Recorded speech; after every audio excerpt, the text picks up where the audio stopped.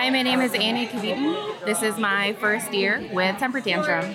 How do your experiences in color guard and contemporary dance influence your artistic style on stage? I did a lot of color guard growing up in high school and in college, and I think my experience with that and with contemporary dance has influenced me to be a lot more fluid on stage, and that's how it influences my dance style. I think being in color guard and having more of a contemporary approach allows me to see a lot more of the musicality and like a bigger picture design in songs, if that makes sense. Like I really like to see the throughput storyline from beginning to end and understanding how music builds and how a song arcs and trying to reflect that in my artistic style.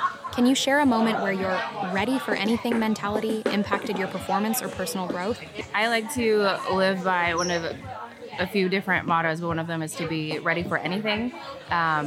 In Latin, it's also in omnia paratus, which I definitely took from Gilmore Girls.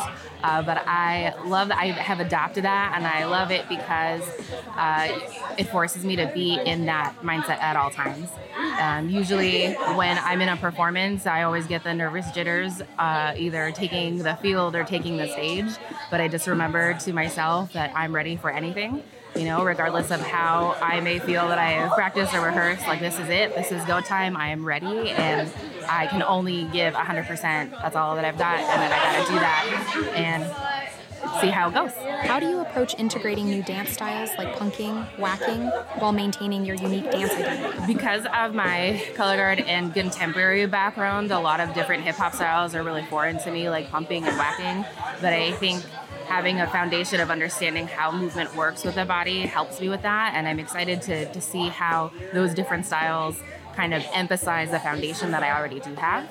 I want to incorporate in kind of, especially with some of the isolated and sharper movements that these styles have. I want to incorporate that too in my body and kind of experience my boundaries of control and my boundaries of isolation.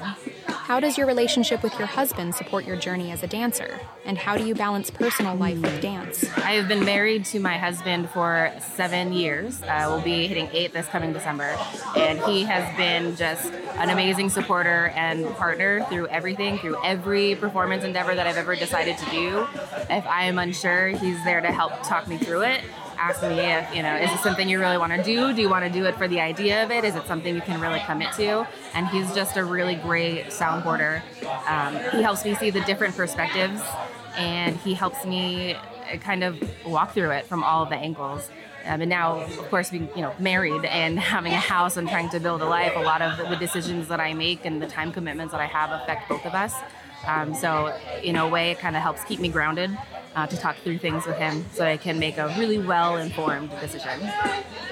Can you recall a specific moment where patience, grace, and continuous learning were crucial in your development as a dancer? It's been a little bit since I have been a part of or participated in an organized routine and a part of a team where you work on a routine and you work to perfection all the time.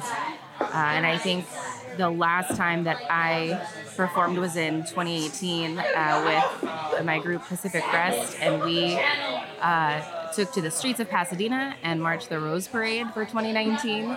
And going into that rehearsal and not having done anything color guard wise in at least 5 years, and then not for 5 years before that, I needed to make sure that I embraced patience with myself, that I went through things with grace, and I allowed myself to kind of feel it and kind of understand